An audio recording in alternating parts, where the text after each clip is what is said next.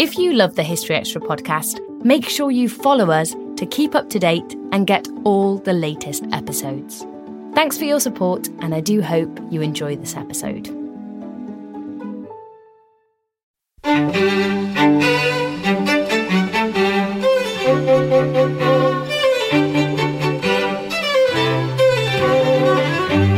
Hello and welcome to the History Extra podcast from BBC History Magazine, Britain's best-selling history magazine.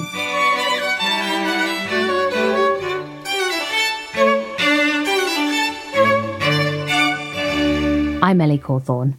When telling the story of things like the French Revolution or colonialism, it can be tempting to sketch out a big picture, top-down view. But Emma Rothschild has taken the opposite approach in her Cundall Prize shortlisted book, An Infinite History, which follows the fortunes of one extended family in the French town of Angoulême, delving into their lives and exploring how the country changed around them. Our section editor, Rhiannon Davis, spoke to Emma about this fascinating microhistory. So thank you so much for joining me today, Emma. And your book is a work of microhistory, tracing the lives of one extended family over 5 generations in the town of Angoulême in France.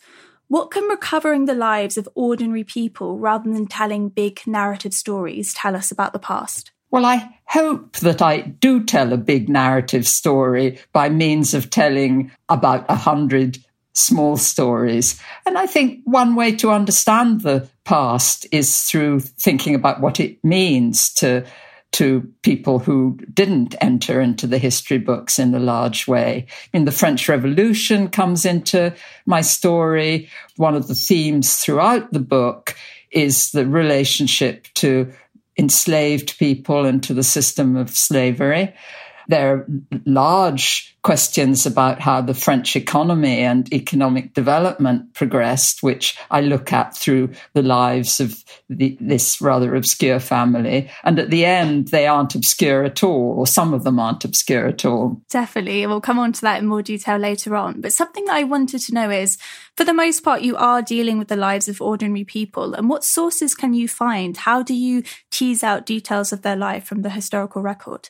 Well, that's what's been, for me, so much fun, really, about this project, because the most obvious and ordinary records, which are basically records of births, marriages and deaths, or christenings and burials in the 18th century, turn out to be absolutely extraordinary sources if you follow individuals through the different phases in their lives. You look at what's written in the margins.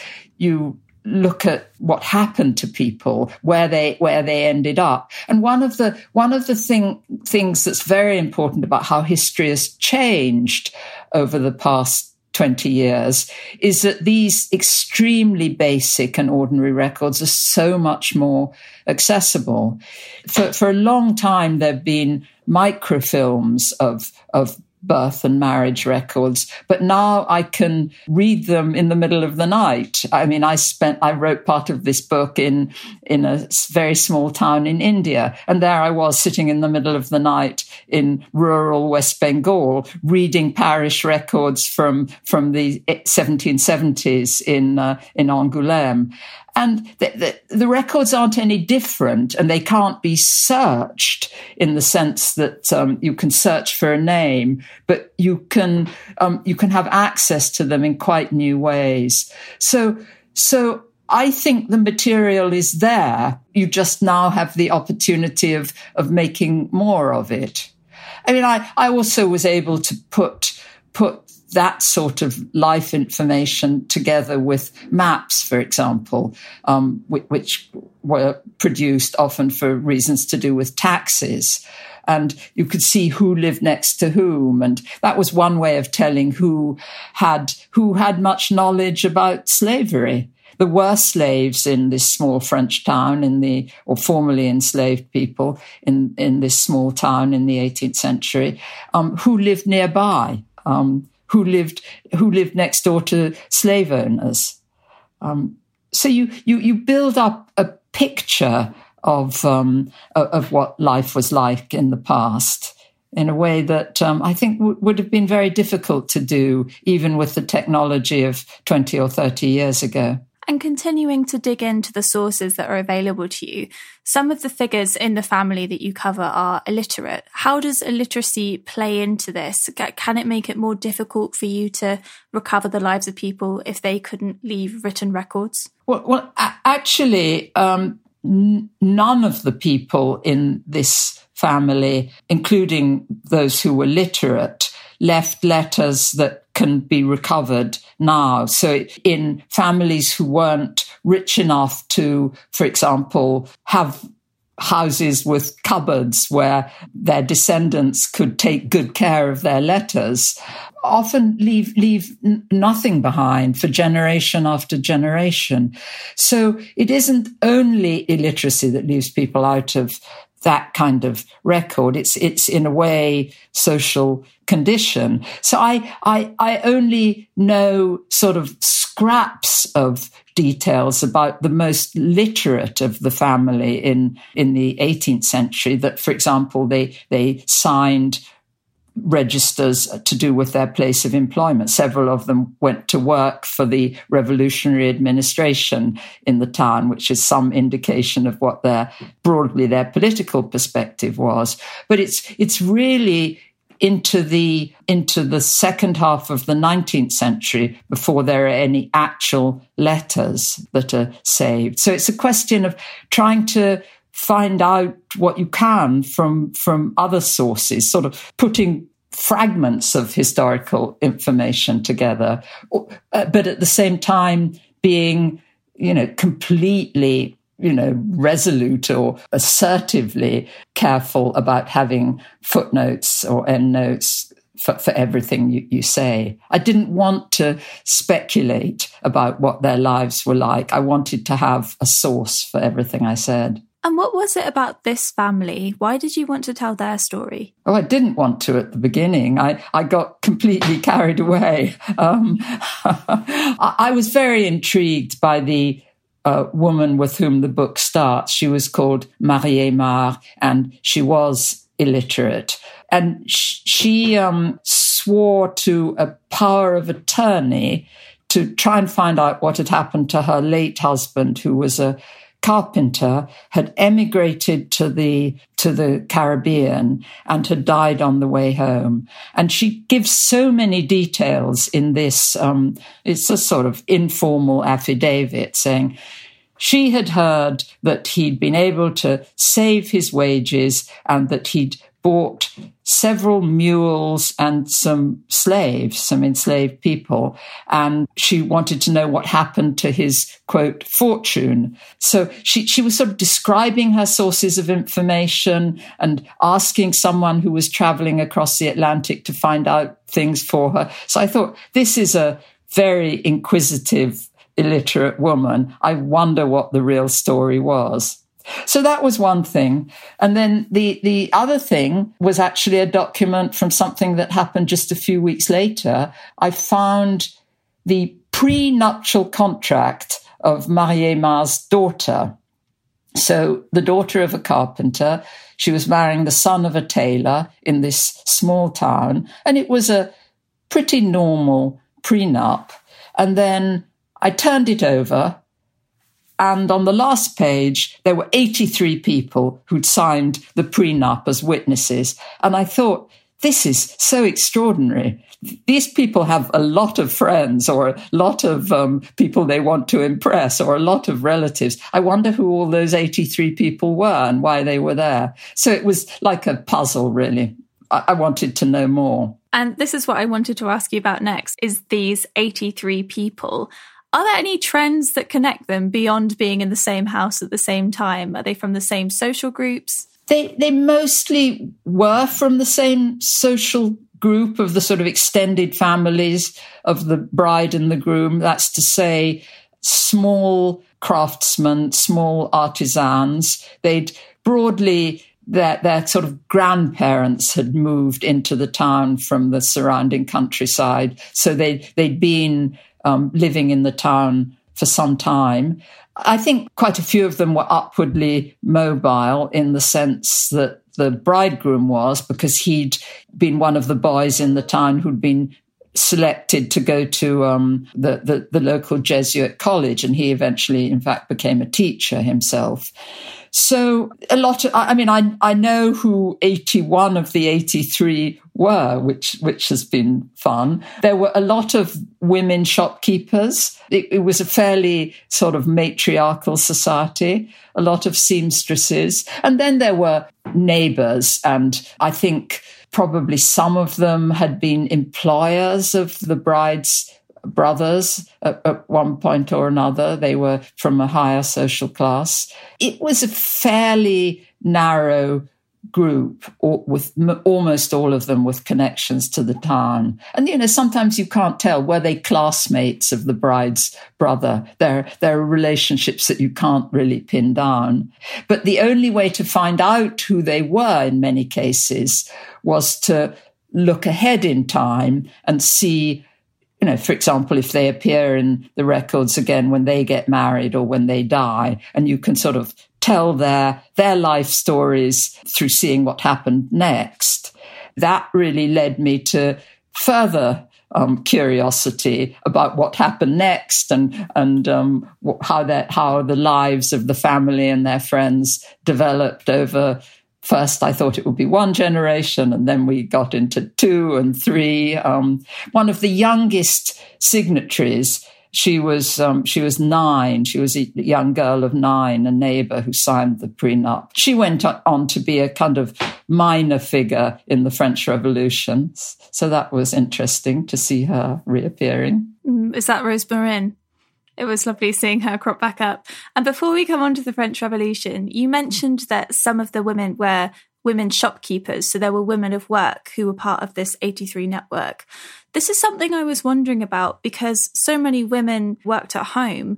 Are they represented in the sources, or do their livelihoods, unpaid livelihoods, slip through the cracks? Their employment is never recorded in birth or marriage records, and not really in the tax records either. A lot of the women whose employment was recorded, like seamstresses, were from home. There were a lot of women who obviously were shopkeepers and sort of lived above the shop. There were open-air markets. There were women who clearly had stands in the market. They weren't signatories of the marriage contract, but they were there in the same year. There were 2 sisters who rented out chairs in the centre of town. I was very curious about them. There was a lemonade seller. You get a sense of the women in the town sort of being concentrated in the rather sociable employments. There were quite a few women innkeepers. I say something in the book about Marie Aymar. The only evidence that I have of all the work she did was a record of her debts. And she owed money for washing powder and for clothes, textiles. So you have sort of very indirect evidence that she spent a lot of her time washing and preparing food. It's still not in official records, any register of women's unpaid work. And continuing to look at Marie, although she lives in a southwestern town, as you've already touched on, her life is really very much informed by overseas exchanges, and we have this lost fortune. Was this quite rare for families to have a lost fortune out in the colonies? Because this idea of a lost fortune or family money spread across the globe does seem to crop up at a few points in the book with different family members. So I was wondering, is it just these people that make their fortunes, or apparently make their fortunes in Granada and other parts of the world, or was this happening throughout France? Well, I'm glad you say apparently made their fortunes, because there's no evidence at all that the lost fortune ever existed. And I did do something that was sort of uneasy.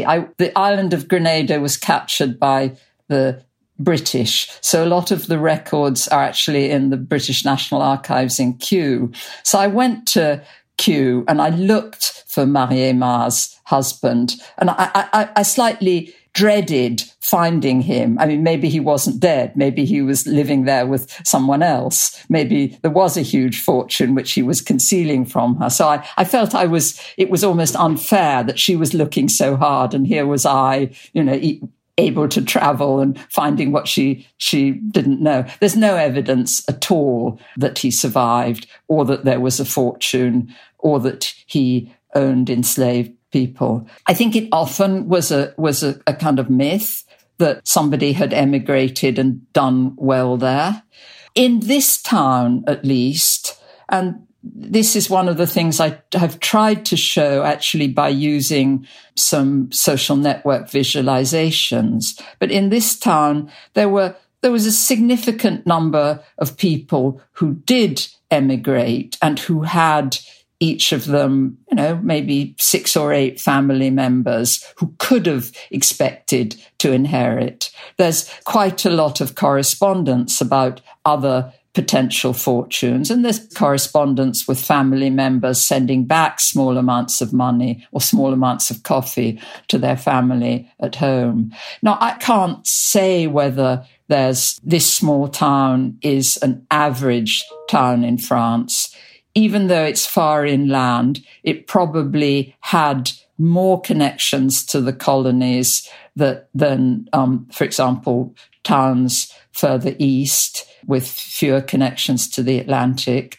But my sense is that if you do this kind of detailed study of almost anywhere in France, I would guess almost anywhere in the British Isles, you actually will find many more connections to far-off places than has been assumed. People weren't as isolated. There was news traveling within families or within social networks of friends. You have a very different view of how much people knew about the large world. And coming on now to the French Revolution, so we've mentioned Rosmarine, but are any other members of the family or other people in the town, are they big players in the French Revolution, or are they more on the sidelines? The town itself tends to think of itself as being very sleepy during the French Revolution. It's almost a matter of municipal pride that nothing really terrible happened here on one side or the other. And I think that's basically true. I do look at 2 people from the town who went to Paris and became fairly significant figures, one on the revolutionary side, one a young woman who was guillotined for being a counter-revolutionary. She was basically a maid in an aristocratic household and became, to the amazement of her interrogators, a very strong supporter of the royal family, and was guillotined together with another young woman, her friend.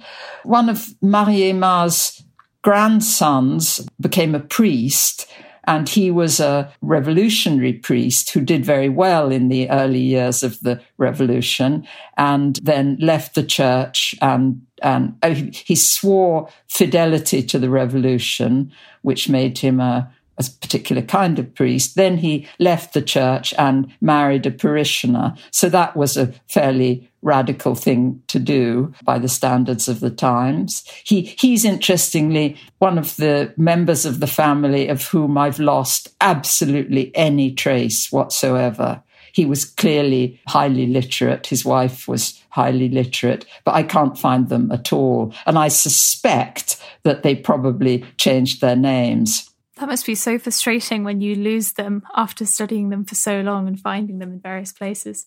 I've got a list of about 12 people who I just have not been able to find. And I'm afraid, I call the book an infinite history, but I'm afraid it's infinite in the sense that I haven't been able to let go of the story. I do still look for these missing people, and I'm increasingly interested in what happened to the 20th century generations of the family. In fact, I mean, I very deliberately stopped with the 5th generation, in part because there was a sort of family connection in that Marie-Aimar's grandchildren, or many of them, knew her, and their grandchildren knew their own grandparents. So there's a connection of family memory. But I also, when I was writing the book, thought I don't want to go anywhere near anyone who might be alive today. But it's been a bit irresistible since the book came out to find out a bit more about the 20th and indeed 21st century stories. I can imagine. And going back to the time of the French Revolution, so although the family don't really have a direct impact on the revolution themselves, you write that they were still a revolutionary family. How did the revolution impact on them, even if they don't have a huge impact on it?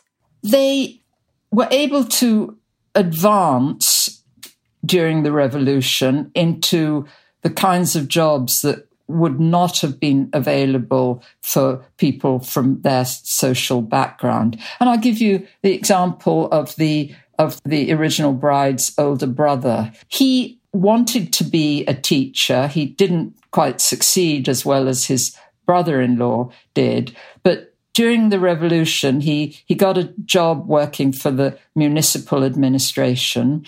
He managed to bring in his brother-in-law, his younger brother, and one of his nephews, who also became clerks in the municipal administration.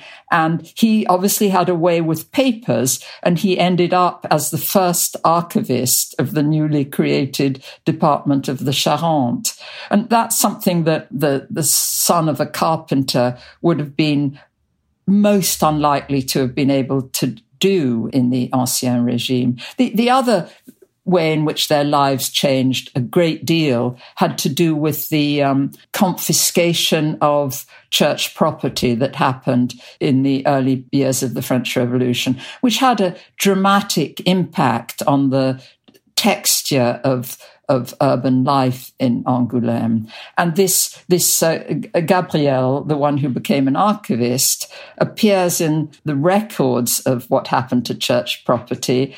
He didn't actually manage to buy anything, but he did take out a number of leases on former church locations, including at one point renting the church of a convent in the center of Angoulême. I mean, what did he do with the rental of a part of a church? Was he trying to start a shop? I mean, this is a mystery.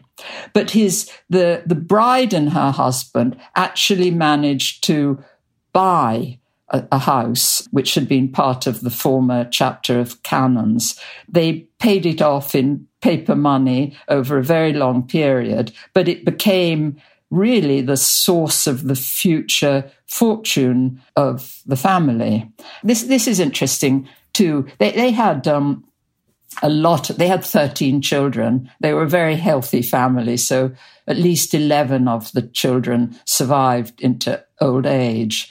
5 of their daughters remained together in Angoulême for the rest of their lives. They never married, and they used their parents' property as the basis for getting a mortgage on another house, which they turned into quite a successful girls' school. On the basis of that, a lot of members of the family actually clustered back in Angoulême. Some of them bought property, and they sort of built, these 5 unmarried sisters sort of built up a little property empire in one part of the town. So in those ways too, the sort of economic situation of people from their sorts of families was sometimes significantly improved, even amidst all the chaos of the revolution. Still to come on the History Extra podcast. So it's a real story of inequality within an extended family. And there's one particular branch of the family who settled in Paris who were really very poor. I mean, they described themselves as destitute. We don't always realise just how much our negative thoughts and experiences stick with us and weigh us down. you may find your brain constantly running through a highlight reel of bad moments. That comment your friend made last week that hurt your feelings. That frustrating thing your mum does. Or that silly thing you said in a meeting. Maybe it's time to get it all off your chest. Whether it's a tiny annoyance or something much bigger. Talking about it can give you some relief and lead you to a potential solution. That's where therapy comes in. It's a safe space to share whatever's weighing you down and learn to process it, so your internal highlight reel can focus on the good stuff. And BetterHelp offers affordable online therapy on a schedule that works for you. Connect with a licensed therapist by text, phone, or video call. Start the process in minutes and switch therapists anytime. Let it out with BetterHelp. Visit betterhelp.com/historyextra today to get 10% off your first month. That's BetterHelp, HELP.com/historyextra. This episode is brought to you by Indeed. We're driven by the search for better, but when it comes to hiring, the best way to search for a candidate isn't to search at all. Don't search, match with Indeed. Use Indeed for scheduling, screening, and messaging so you can connect with candidates faster. And listeners of this show will get a $75 sponsored job credit to get your jobs more visibility at Indeed.com/historyextra. Just go to Indeed.com/historyextra right now and support our show by saying you heard about Indeed on this podcast. Terms and conditions apply. Need to hire? You need Indeed. And with the five sisters and with Marie, it seems to be quite a matriarchal family. It's very female orientated. Is that quite unusual for families of the time? I think the five sisters living together and being rather successful in creating a business, that's unusual. I mean, certainly I wanted to trace this family through the female line because quite often with family histories, people think that it's only easy to look at the male line because surnames change. And I wanted to show that one could look at the female line all the way through the 19th century. It's helped by the tremendous accessibility of records that I talked about. It's also helped by the fact that married women in this social class tended not to change their name. So that makes the searching easier. But I do think there was a very deliberate choice on the part of at least these five sisters to favour the female line. And I know that because one of the documents that I was able to find for the 19th century when they had some property was what they wanted to do in their wills. And they, at one point, this house where the school was left in 15 equal parts, all of which went to female descendants of Marie Aymar. I mean, they were quite clearly leaving out the male lineage. And I think they had probably a justifiable, here I am speculating about views, but I'm not speculating in print. I think they had a fairly justifiable view that the female members of the mid-19th century family were a bit more sort of settled than the males were. I mean, it's interesting in relation to the kind of family history that so many people are interested in now to do with ancestry and genealogy. And this is a story, of course, about a family which isn't my own, to whom I have no direct connection. But it's made me think a lot about what it's like to do family history. And one of the things that I would be thrilled if people took away from the book was the idea that, okay, you can find your own great-grandparents, but actually might be really interesting to look at your great-aunt or your great-great-aunt or the people who live next to your great-grandparents and sort of find stories about their larger worlds, as well as just following the parental lineage back through time. And thinking about the economic history of the family, so in the 19th century, the modern industries such as cotton, coal, steel, and textiles tend to be focused on quite heavily by historians. But the family wasn't really part of these industries, but you say they were still economic figures. How did they try and better their situations by the old industries, the so-called uneconomic industries? They also tried to improve their situations through expanding new industry, which is government service. One of the most successful of the great-grandsons had a career in the customs administration. Several of them went into tax administration. These were, in a way, boom industries, but they're not ones that have been thought of as being part of the productive economy. And I think one of the ways in which my book does touch on some rather large questions for economic history has to do with the role of the service sector. I mean, we all know that about 70 to 80% of the population of advanced countries now works in the service sector, but there aren't anything like as detailed records kept for the past, at least, of what kinds of work people are doing in the service sector, of the ways in which it contributes or doesn't contribute to the economy. So I hope that by focusing on a family who broadly did well, but did it in the public and private service sector, I can kind of contribute a bit to work which I hope I, as well as others, will do on the role of the service sector in the 19th century expanding economies. I said that several of them did well. I should add that one of the things that's was very striking to me in the story is the extent of inequality, because among Marie-Aimar's descendants, there were some who became much richer than the family had been in her generation, but there were also some who became quite a bit poorer. So it's a real story of inequality within an extended family. And there's one particular branch of the family who settled in Paris who were really very poor. They described themselves as destitute, which may have been an exaggeration since the source was petitions of one sort or another for relief.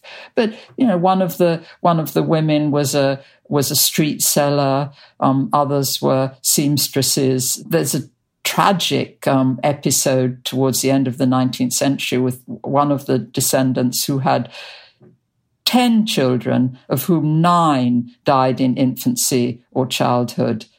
So this was a really poor and deprived family in late 19th century Paris. And thinking about inequality, one family member who becomes very rich and also very famous, potentially the only one of worldwide importance and celebrity, is Cardinal Charles Marshal Allemand Lavigérie. Why does he become so famous? He would have denied that he became rich. He made a lot of money, but he was absolutely resolute in explaining to everyone that it was only for the church, it was only for good works, and that he himself lived in an extremely modest and poor way. And I believe him, really. He did spend a lot of money on humanitarian operations. He was a brilliant man. It was an act of family rebellion, according to his biographers, to become a priest in the first place, because his grandfather certainly was sympathizer of the French Revolution, was a pretty secular figure as far as we can tell. So he found his vocation as a priest quite young, then became a professor of ancient history and wrote actually a beautiful book about Syriac heritage in modern-day Turkey. Then he turned to what would now be called humanitarian relief in the modern-day Lebanon and Syria, was appointed a bishop and archbishop in Algiers and eventually cardinal. He was one of the sort of visionaries of not only humanitarian relief, but also humanitarian fundraising. So he had a enormous worldwide network of donors. He took great advantage of the new technology of the telegraph and illustrated newspapers. At the end of his life, he became most famous as really the worldwide leader in the movement against the trans-Saharan slave trade. Now, he's a very complicated figure who was described as, being very domineering, clearly was an enemy of Islam as well as an enemy of the trans-Saharan slave trade. So his writings are really complicated to read today, but he had enormous achievements of a rather sort of grandiose sort. Interestingly enough, the slavery theme goes right through that generation of the family because, and I found this out since the book was published, his younger brother went to Tahiti, where he was, of all things, a naval veterinarian. And that I knew, that's in the book. But what I didn't know and found just through an online, almost random search for the family name, when he was there as a 26-year-old naval vet, he became the acting government prosecutor in Tahiti and prosecuted a major case involving the Polynesian slave trade from Peru. There were some appalling slavers from Peru who sailed to Polynesian islands, kidnapped a lot of islanders, drugged them in many cases, and tried to take them back as slaves in the Guano Islands of Peru. And this young Lavigérie was there prosecuting the ones that the French were able to capture. So, this is it's another intriguing connection, and one that I'm following up rather actively at the moment, which is part of what I mean about it being an infinite history. So for my final question, how can histories from below help us view the past in unexpected ways? I think that history from below can make one think about individuals in the past as being people like us. On the one hand, history gives you a sense of how profoundly different life was in the past. And on the other hand, it gives one a sense of how they were all people with their own lives, their own information, their own social networks, their own hopes. And to think of other people as being real people makes one understand that all human beings are worthy of respect. I could say that through microhistories, you start to think differently about a large question like the French Revolution. For example, I thought much more about the positive economic effects of the French Revolution for families like the Ferrand because of property redistribution amidst all the bad effects. I think it made me think much more about how deeply knowledge about slavery extended into European society. But I think the most important lesson of all is to respect everyone, however different they are and however far away and long ago they may seem. That was Emma Rothschild. Her book, An Infinite History, The Story of a Family in France Over 3 Centuries, has been shortlisted for the 2021 Cundall History Prize. It's published by Princeton University Press and is available now. You can find a link in the show notes. Thanks for listening. This podcast was produced by Ben Hewitt, Jack Bateman and Brittany Colley. Tune in tomorrow when Tim Harper will be discussing his book, Underground Asia.